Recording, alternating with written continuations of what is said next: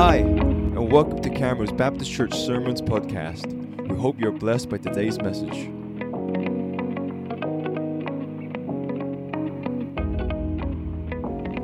Amen. So I want you to open your Bible. Would you have all the verses there, Steve? Actually, I'm going to read two passages from the scripture this morning with you. First one is James chapter 1, verse 22 to 25. The second passage is Matthew 7, 24 to 27. And I'll tell you later on how these two passages are related. You want to go down? I'm going to go back to Mommy. Here we are. I'll help you out. See you, Jerome. He doesn't want to go. All right. Shall we go James first?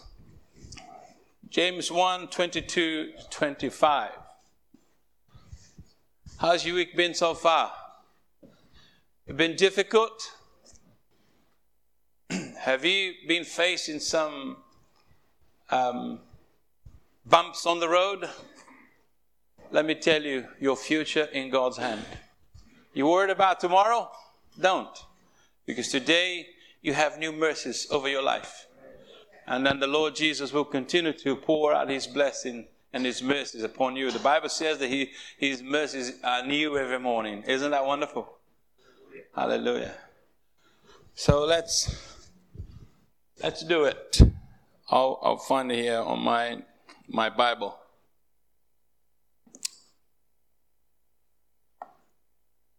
Are you there in James already?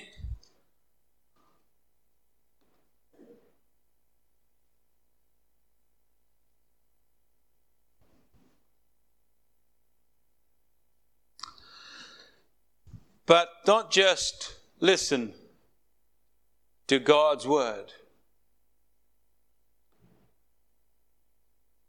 You must do what He says. Otherwise, you are only fooling yourselves.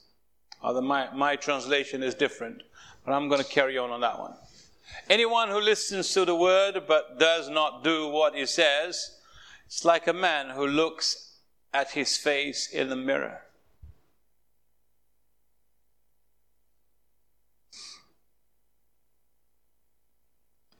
You see yourself, you walk away, and forget what you look like.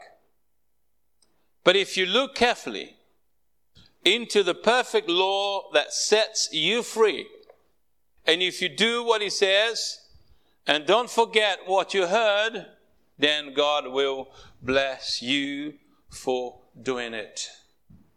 Or you're going to be blessed in what you do.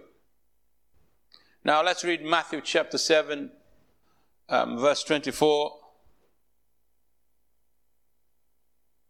How many are familiar with this passage? You know, it's a parable that Jesus tells. He says, anyone who listens to my teaching and follows it is wise. Like a person who built a house on a solid rock. Though the rain comes in torrents, and the flood waters rise, and the winds beat against that house, it won't collapse because it's built on bedrock. But anyone who hears my teaching and does not obey, it is foolish. Like a person who builds a house on sand. When the rain and floods come and the winds beat against that house, it will collapse with a mighty crash. Mighty crash. Father, we want to ask you once again this morning to bless us, to help me, Lord, to put across your word, that your name be glorified. Lord, that your people will be blessed. Your word will be heard. And Lord, every single person here that is listening to me now and then after today, they will put into practice so they don't want to fool themselves or be foolish at all. And if they want to be prosperous in life, let them obey your word and ask the Lord to bless us through today. In Jesus' name, amen. You know, in today's world, it is easy to fall into the trap of hearing inspiring words, like from coaches and mentors, that only make us feel good about ourselves. And I have seen that many places, especially in churches these days. People come and they feel comfortable. They listen to nice words. God will bless you. God will prosper you. God raised you to be a head, not a tail. Let me tell you, if there is a head and a tail, there's a purpose for being a head and a tail. You know, a squirrel without its tail, it loses balance. So everything exists. So sometimes we need to understand that. But people use that to preach prosperity in a way that the Bible doesn't say, doesn't teach. But then people just, start to follow loads of people in the internet, and sometimes get fed by their way of thinking. But let me try to give you a little bit of insight. Suppose you're following somebody. How many of you here have Instagram? Come on, be honest. Some of you don't even know what Instagram is, right? Anyway, Facebook or whatever it is. Some people have Instagram and they have people that they follow, or even on YouTube, and they go and follow preachers, they follow speakers, they follow other nasty people, some horrible people. But they follow people that they try to copy them, or they try to understand, or even to listen to them. But let's suppose, if you're not familiar with it anyway, but suppose you're following somebody, and the kind of, let's say he's a personal trainer. He's a guy who start to give you his testimony. He said, I used to be not very healthy physically. Then I followed these lessons. I did this. I did some training. I did some exercises, and I ate this kind of food, or I didn't eat this kind of food. Then after a while, you see how I'm now. I'm fit. I'm well. And I want to teach you how I got to be this size now that I am. So you find that so unique and inspiring that you become so motivated to the point of spending loads of time listening to what that person has to say, taking notes, reading his motivational books, and how to get fit. Not only that, but you have also sometimes shared that with your friends. I found this guy, wonderful insights. He's got, you should see what happened to him. So you should go and see what he's saying. And then you tell your friends he's a great personal trainer and that you found online, and with a fantastic method and skills that you can acquire for yourself. And then you're going to get fit at no time. How about that? So even you got more, excited than last time. But anyway. But what happened is, although you have passed on that to somebody, you heard this guy so many times, you have taken notes, read his book, but you still on the same waistline as you started to listen to him. And then you start to think about yourself, what really happened? And then you eventually found out that you're only listening to him. You're only listening to his nice teachings.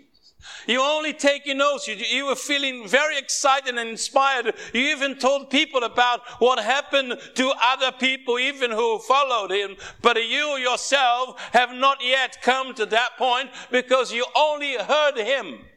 You only made notes about him. You only felt good about his teachings.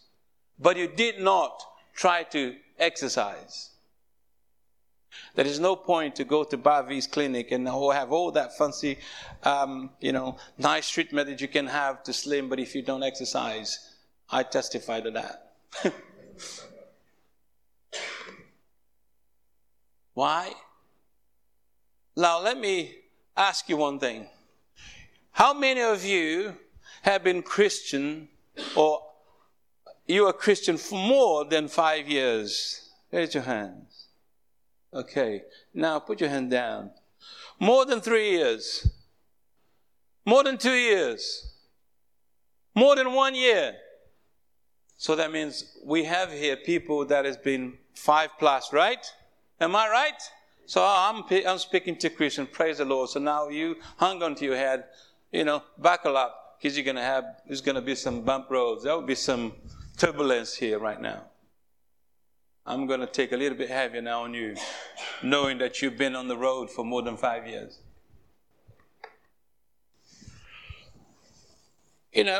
If you are one of those people who, just like this person who followed this guy, let me ask you simple questions. How long have you been following this person? How long have you been following Christ? How long have you been listening to his teachings? How long have you been feeling good about his teachings? How long have you been feeling so good about coming to his place and get together with his other followers and feel wonderful about the worship that you enjoy singing along? Let me tell you, does his teachings includes some practical exercise?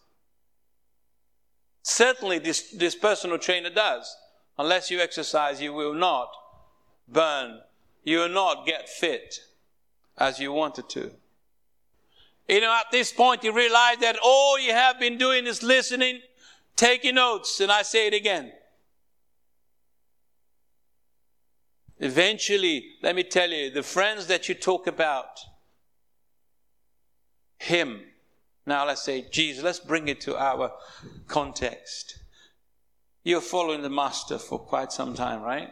You're listening to his teaching for quite some time. Eventually, the friends that you talk to them about this Master that you follow will start to ask you or ask themselves questions, why this person still the same? Or why he or she is not different than other people that I know? Why does he tells me that his Master is so good, his teaching is terrific for my health, for my salvation, for my change of character, for my change of behavior, but I don't see any in him or her? Let me tell you, someone is being deceived. Let me tell you, it's not the trainer, not the personal trainer, and not Jesus either, our Master. And he's not deceiving us. The devil is not deceiving us in that way, because we know the Word of God. And James just said it to us. We should not only be hearer of the Word, but doer. That means we are deceiving ourselves. So my message today is, don't fool yourself. So let us bring this example to our Christian life on a daily basis. How is your exercise going? How is your practical Christianity working for you right now?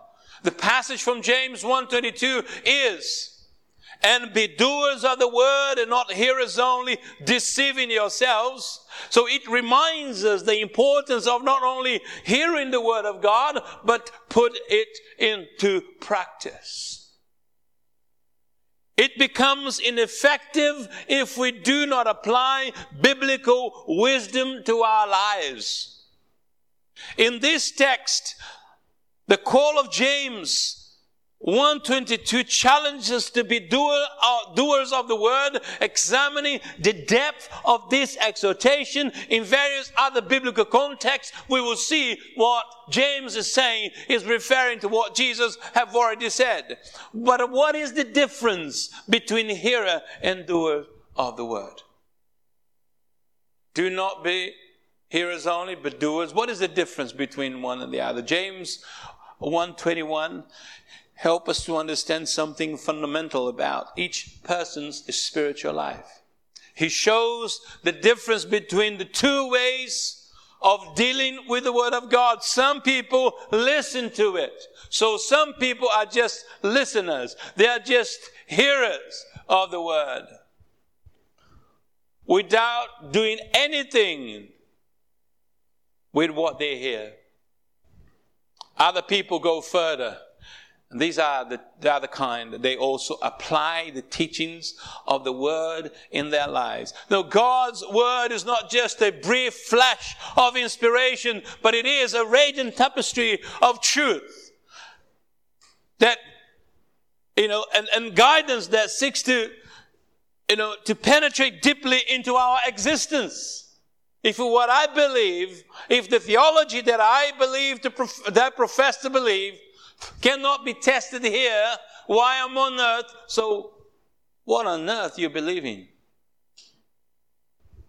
Hebrews chapter 4, verse 12 to 14 says, "For the word of God is living and active, and sharper than any two-edged sword.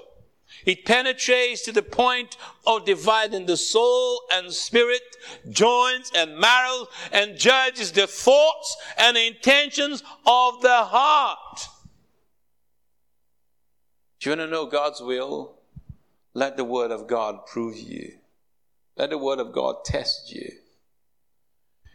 It does not aim to be a passing word, if you know what I mean, but rather to become rooted in our essence, influencing every aspect of our lives. How does the Master's example teachings are shaping your life? The first thing you see is the vocabulary that you use. The second, of course, is the outcome of what you're thinking, which is your actions. Whatever you think, that's what you do. Every action starts in the mind. It must, resonate in our decisions, words and actions, shaping our spiritual journey through constant interaction with God's principles. However, these journeys, of course, is not without challenges. Modern life, full of distractions and urgencies, often tries to keep us from this vital interaction with the Word of God, because we think sometimes we know better. So the difference between passively listening and diligently practicing becomes clear in these moments in your life. Merely absorbing the teachings without applying them is like building on shaky ground. Let me tell you, it's an awful thing when you feel an earthquake underneath your feet. How many of you have felt an earthquake? I was in LA, and I was on the 17th floor of a hotel in LA some years ago. I woke up in the morning, had a shower. I was talking to my wife on the phone. Suddenly, I turned the phone off, and another friend of mine called. And while I was talking to him, trying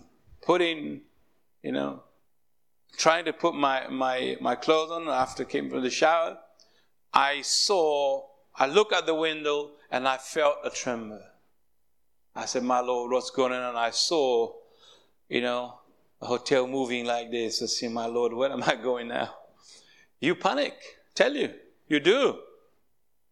Because you're not expecting an earthquake, are you? When Jesus is saying that we are wise to do what he tells us, is because all the tremors and the earthquake will come suddenly, and he says that when he falls will be disastrous. That's why we need to not only to hear the word of God, but to practice, because when it comes, when the calamity strikes, when the earthquake in your life comes, you'll be ready. Because your house is built on a bedrock, not on the sand. I didn't know what to do if I would keep on putting my clothes or running like crazy down the road with my tower around me. And I would be ashamed because it was just, that's very normal. And somebody said to me, welcome to LA. I said, sorry, LA is not a place that I want to live anyway. But on the other hand, you see, by meditating in the Word of God and shaping our lives accordingly, we are building a solid foundation that withstands adversity. You know why you panic when a problem hits you? You better check your beliefs. You better check the two lines. I like to illustrate this. Like when you listen to the word, a hearer and doer of the word with the graphic. I do it here visually. I don't have it in a PowerPoint for you, but let's suppose you have a 90-degree. Okay, one line goes up and the one line narrow goes this way. So the line down here is your lifetime, yeah, your time life. The up here is the knowledge that you receive, okay? So no, that's the time. And these are also the teachings you receive. If your line starts here, and the life of your knowledge goes all the way, continuous, because you keep learning. But if your line of knowledge does not follow, or so your line of practice does not follow that line of knowledge, and then your practice goes like this, let me tell you, your knowledge will just fill your head. You're going to be a big head with no heart. Because the line of your knowledge and the line of the practice should be parallel, actually should be at the same level. Are you following me? So whatever the word tells you to do, you do it. Whatever God tells you to do, you do it. Let me go to the parable of Jesus in Matthew chapter 7. Closely linked to this theme. Reinforces this idea. By comparing the building on rock to building on sand, Jesus illustrates how our choices shape our spiritual destiny. And you wonder why, when you came to Christ, you're so happy. I'm in the first love for Christ. You do everything for Christ. But when the years go by, you ended up, so I'm feeling so tired and I'm not motivated. And I bet you better check if you've just been a listener, a hearer of the word. I guarantee you will find the prognostic. You will find exactly what you need to do.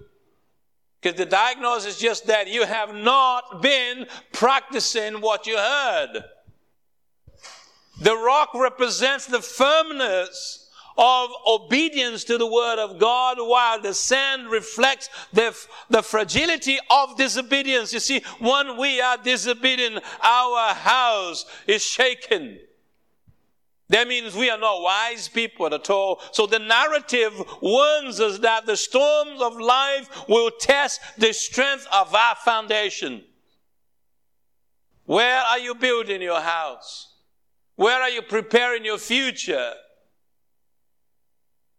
The transformation of the listener into the doer goes beyond the intellect, involving the entirety of our being. So this complex journey seeks to synchronize our hearts, minds, and actions with the divine word. May we commit to reflect, meditate, and live in the Word of God, transforming it into a constant guide. When God told Joshua to go and possess the land, God had already given them a promise that the land would be theirs. All Joshua had to do, he didn't have to recommit to God to give him a new covenant. No. He said, all he requested, if you want to be strong, to go in and possess the land, to conquer your enemies, to destroy everything that in your way that hinders you to come to the promised land, all you need to do is to be obedient to the word. Make sure that you do everything you've been told, that you obey every word that has been said to you by God.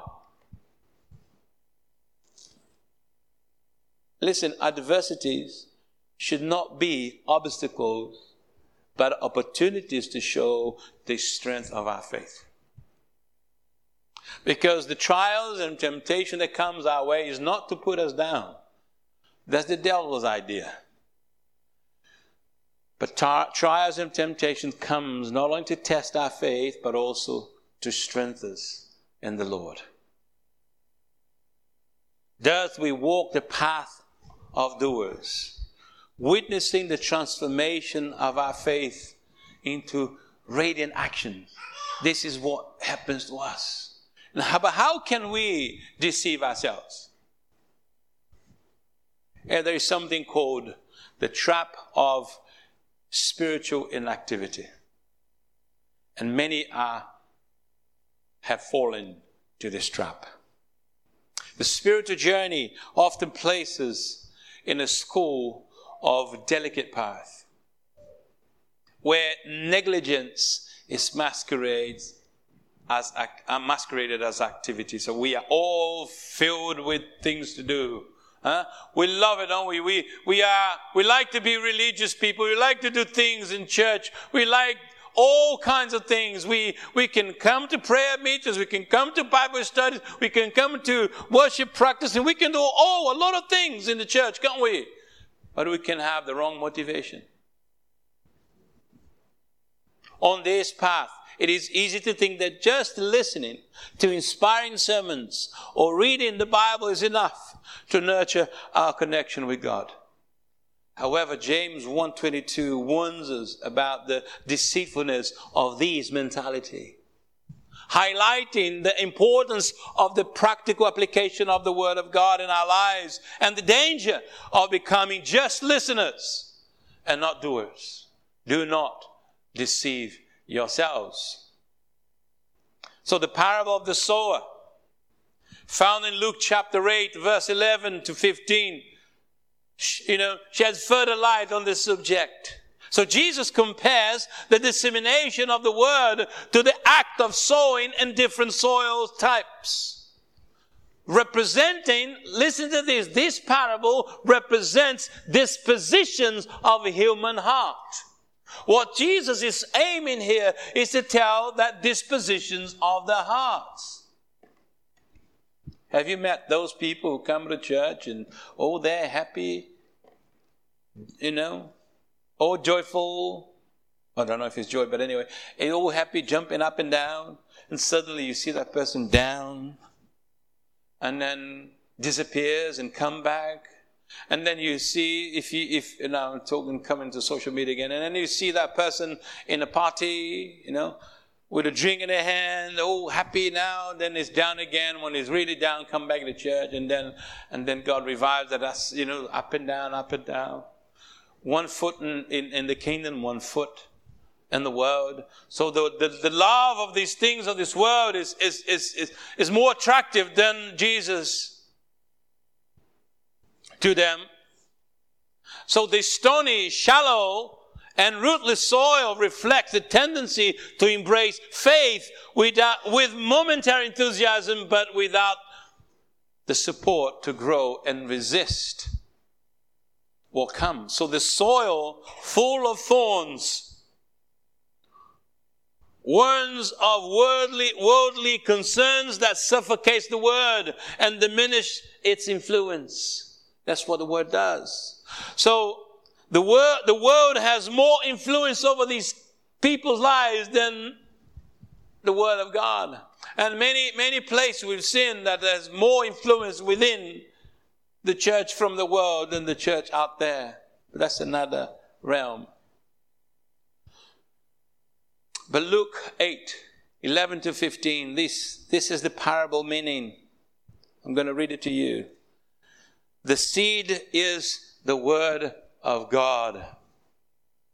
Those who fell by the wayside are those who hear, and then the devil comes and takes away the word from their hearts so that they do not believe and are not saved.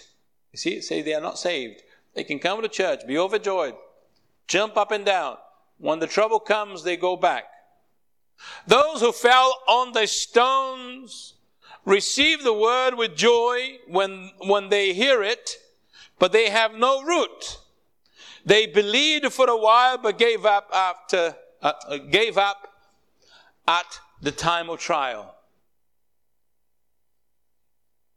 Does any of these examples speaks to you somehow? But those who fell among thorns are those who listen, but as they follow their path, they are suffocated by the worries, riches, and pleasures of this life and do not mature.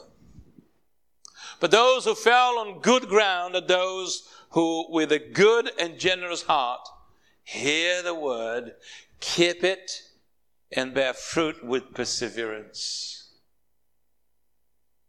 You know, the relationship between passively listening and actively applying the word becomes very clear when you read this passage. And there is no further explanation. But just listening without practicing leaves vulnerable to spiritual infertility. You wonder why you're not fruitful? You may be just a hearer of the word. Because when you put into practice, that means you're seeding your seed. You put your seed on the ground. You're sowing your seed on the ground. Those who do not cultivate a fertile soil, a heart ready to root the principles of the word, may find it difficult for their faith to grow. So when illness comes to your life, you're desperate and you're afraid to die. Are you afraid to die? We should not be afraid to die. We should rejoice. When we know that our time is coming, we're going to meet our Lord, our Maker, aren't we? Are we ready to meet our Maker? Are you ready to meet yours? It's like a story that I heard a couple weeks ago with a pastor from Brazil. He was just making a story. We should enjoy. You know, I remember when I was young, long time ago, I used to listen to those songs that the Lord would come back for us. I used to listen to messages that the Lord is coming. We're all waiting and willing to go with Him because we want to leave this place and go stay with Him for eternity. But the people are so grounded, so rooted in this world that when they think about dying, they die already. They're scared. It's a scary news for them. And then this guy says, he could not imagine why. You know, Lazarus in heaven. I'm going to tell you the whole story, but Lazarus in heaven. You know, Jesus, when he was called to raise Lazarus, how many days it took him to go and visit Lazarus? 4 days, right? So when he heard that Lazarus was ill, actually Lazarus was dying and he died. So it took him 4 days to get to the place. And then Martha comes to him and said, Lord, if you were here, my brother wouldn't be dead. And then, so come on, let's get over it. And Martha, you should know better. I'm here. And then, so where is your sister? And the sister Mary comes, and he said the same. She said the same thing. You know, Lord, if you were here, my brother would have died. And then said, don't worry, where have you put him? And then he went straight to the tomb, and they said, remove the stone. And then suddenly, now imagine Lazarus, and when we go to heaven, you are in the presence of God, right? You're worshiping the Lord. I heard people that died and didn't want to come back, whatever it is. But it must be a wonderful experience to be in the presence of the Holy God and the living God and Jesus and all the angels, that wonderful place. Lazarus been there for 4 days. Imagine how wonderful it would be in your life to be in heaven for 4 days. How would you feel for a day? But now Lazarus is there for 4 days, and suddenly Lazarus is there worshiping the Lord, and Lazarus hears this voice, Lazarus. I said, I know this voice. Lazarus, come back. This guy saying, the Lord, Lazarus, look at us, and wow, I just been here for 4 days vacation. In Brazil, we have 4 days carnival. The church retreats. They use that time to go away for prayer and have a church retreat. And then he uses that, I just came here for 4 days of the carnival holiday. Now I have to go back. Imagine he's in heaven, suddenly he has to come back. Imagine how Lazarus may have felt. I'm already in heaven now. Do you really want me to come back? Say, Lazarus, I'm commanding you to come back. But those who know the Lord, knows the word of God, are not afraid of dying. And if you have wondered why your faith has not grown, or you're not experiencing joy in time of troubles, you may need to think about if you are only a listener or a hearer of the word, or if you are a doer. Thorns representing worldly anxieties and distractions also defy active application. So in addition of rooting faith, we must eliminate the thorns that threatens to suffocate the divine seed of God in our lives. James 1:22 and the parable of the sower challenges us to move beyond complacency. They call us to be active doers, cultivating a fertile soil in our being where the word can take root and grow. Let me ask you a question. Jesus talked about the seed, the word as a seed. And then he talks about the soil, the type of soil. The seed is the word of God. But Jesus used a lot in those days the agriculture style of that time to explain the things of the kingdom of heaven and his kingdom. That's why he said the kingdom of God is like a seed of mustard, and then the kingdom of God is like this and that. He uses many times. He made a parallel or allegory, whatever it is he did, using the things people knew. Now, in terms of soil, when you want to plant a seed into the ground, I think Jim here is an agriculture. He's a master. He plants tomatoes, beans, a lot of cucumbers, courgettes, and what else? You have strawberries. So when you are planting, what you do with this? Do you prepare the soil, Jim? A little bit, because it's been prepared for a while. But you need to prepare the soil. So you want God to bless you. You don't make it that seed grow, do you? So who makes it grow? God does, right? It's nature. God uses nature. Nature is God's creation, right? So then but if you do not prepare the soil, do you water it? Why do you water it, Jim? Why do you prepare the soil, Jim? Because it needs to. So in other words, you are responsible to cultivate the soil in your heart, to take away the thorns that is suffocating the word of God in your life. You are responsible to take it out.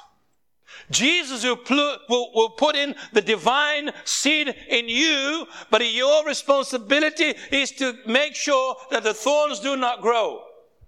Because when you plant the seed, I was 10 years old. I remember my dad used to plant corn, sweet corn in one line, and then they would black beans in the other line, or the other whatever beans, and then the corn on the other line. So you have the bin in between to support and give shade while they would grow together. But you have to go after a month or so. You have to go and take the weed. Otherwise, the weed would suffocate the sweet corn and the bean, and will not grow. So once the bean was grown enough, was big enough, would protect, less weed would grow, you would make less effort. You don't have to go back very often, but you have to dig, you have to take the weed. Otherwise, you would suffocate. You will not have a harvest. Imagine me with it. I was going all the way up, very slowly. Anyway. But that's how we do. It's your responsibility to prepare the soil for the seed. It's your responsibility to say no to the thorns of life, to the appeal of this world. We are invited to collaborate actively on our spiritual journey, letting the Word guide our steps and flourish within us. How many of you here this morning want your lives to be transformed by the Word of God?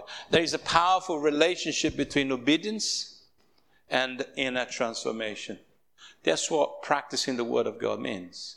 That's what doer of the Word means. So the commitment to live according to the principle of the Word goes beyond just outward obedience. It is deeply linked to the change that happens within us. I just want to read Romans, I think is my last verse today. Romans 12 verse 2 highlights that this commitment not only means acting by divine values, but also a complete transformation where our mind is renewed and revitalized. Do not be conformed to this world, but be transformed by the renewal of your mind, so that you may prove what the will of God is, that which is good and acceptable and perfect. In this sense, following God's teaching not only visibly influences what we do, but also affects our deepest thoughts and ingrained attitudes. It becomes your style of life. You get the mind of Christ. So when we embrace the Word of God, we look within ourselves in a way that goes beyond simply doing what is expected in the world. Our effort to understand and apply these teachings result in a new way of thinking, where divine values become the basis for how we see and relate to the world. Obeying is not just doing something or specific things, but rather is a continuous process of renewal, right? Where each choice is based on divine truth, helps to change our way of seeing things around us. If we see the things as God does, if we have the mind of Christ, it is essential to understand that this inner change does not happen instantly, but that's why the Word asks us to renew, what is renew? Something that happens every time. And as we learn and apply divine teachings, our thoughts, our attitudes, and faith align more deeply, with what we believe is right, which is the Word of God. So this shift directs us to live more virtuous lives and empower us to do good things and powerfully impact the lives of those around us. So furthermore, obeying God's Word changes us individually and connects us with the entire body of Christ as we share similar values. So this sense of togetherness strengthen our collective efforts to live up and show that our faith and our beliefs matches our actions. So you walk the talk and you talk the walk. So in short, living according to God's word is more than outward obedience. It is a continuous and profound personal change process. You know, we have many biblical examples of obedience. I'm just going to take one for today. The Bible offers many,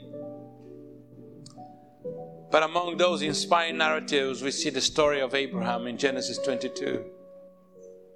It stands out as a shining beacon of obedience and unwavering faith. He's called the father of faith and the friend of God, because his faith is followed by his actions, and then he's justified.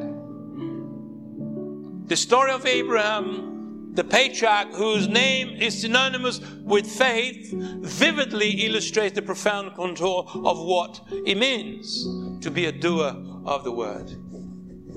You know, after a while, God tested Abraham, saying to him, "Abraham," he replied, "Here I am." "I'm not only listening to you, Lord, here I am. What do you want me to do?" Then God said to him, "Take your son, your only son Isaac, who you love, and go to the region of Moriah. Sacrifice him there as a burnt offering on one of the mountains I will show you." Imagine that scene. Abraham not only heard the word of God, but he internalized it, allowing its deepest fibers to be woven with a thread of divine trust. Imagine asking for your only son. His obedience was not merely an external act, but was a reflection of his intrinsic devotion to God and to God's word. When God said to him, "Do it, Abraham," Abraham knew God enough to know, if my son dies, he has the power to raise him from the ashes. Abraham personifies the intersection between human obedience and divine providence in this testing moment in his life. What about yourself? Where God is testing you? What is your test taking you to? To the place where you say, "Yes, Lord, here I am." Or you say, "Lord, I'm not really feeling, like to do it." But let me tell you, Abraham, his act of preparing the altar, imagine, and lifting the knife, echoes throughout the story as a resonance of a complete submission to God's purpose. So his trust in the divine promise was so deep that he believed God would provide a solution. He said to his son, "Jehovah Jireh." So it means the Lord will provide it, because his son asked, "Father, I can see the wood for the sacrifice. I can see the fire and everything, but where is the lamb for the sacrifice?" And Abraham replies, "My son, God will provide the lamb for the sacrifice." When you see John the Baptist saying to those disciples, "This is the Lamb of God to take away the sins of the world," every Jewish knew exactly that he was mentioning Abraham's faith and Abraham's act of obedience to God. He's the lamb that God provided for your sacrifice. Let me tell you, my brother, my sister, God has provided enough to show you how much he loves you. How dare we to say, "Lord, we don't want to do your will because we know better." Let me tell you, if you knew better, your life would not be maybe in the mess it is today. If you have listened more to God, you would have gone through many things you've been. But even though you have been through all these in disobedience, in deliberate disobedience to God, let me tell you, there is enough grace in God to restore your life and to bring you back to full joy in His presence. Because there is nothing more that God wants than your relationship with Him to be as never been before. Abraham trusting the divine promise was very strong, and I wish all of us will experience that in our lives. So the beauty of this event goes beyond the story itself, as it also anticipates the greater meaning, which is the Lamb of God who takes away the sin of the world. Just as Abraham was willing to offer his son, God the Father was willing to offer his own son, Jesus Christ, so you can be restored, so you can be saved, so you can be set free. Abraham's radical obedience mirrors Christ's supreme obedience as the Lamb of God who provided by God to take away the sins of the world. Let me conclude my message. You know, the story of Abraham is not just an isolated account, but a link to the divine plan. The story invites us to transcend the surface of words and dive into the depth of trust and obedience that nurture notable biblical figures. In doing so, we connect with the lineage of doers. Many others. When you read Hebrew chapter 11, you see many of those who obeyed God. They didn't even worry about their own lives. They lost their lives because they were doing God's will. Are you willing to lose yours? Our obedience is an expression of our love for God. If we say we love God, we do not obey Him, we mock Him. We fool ourselves, as James said. We must overcome those things in our lives. So I want you to stand with me this morning.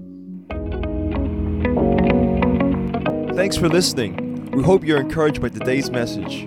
If you want more information about Camrose Baptist Church, visit our website www.camrosebc.org.uk. Follow us on Instagram at Camrose Baptist Church and subscribe to our YouTube channel, Camrose Baptist Church Edgware.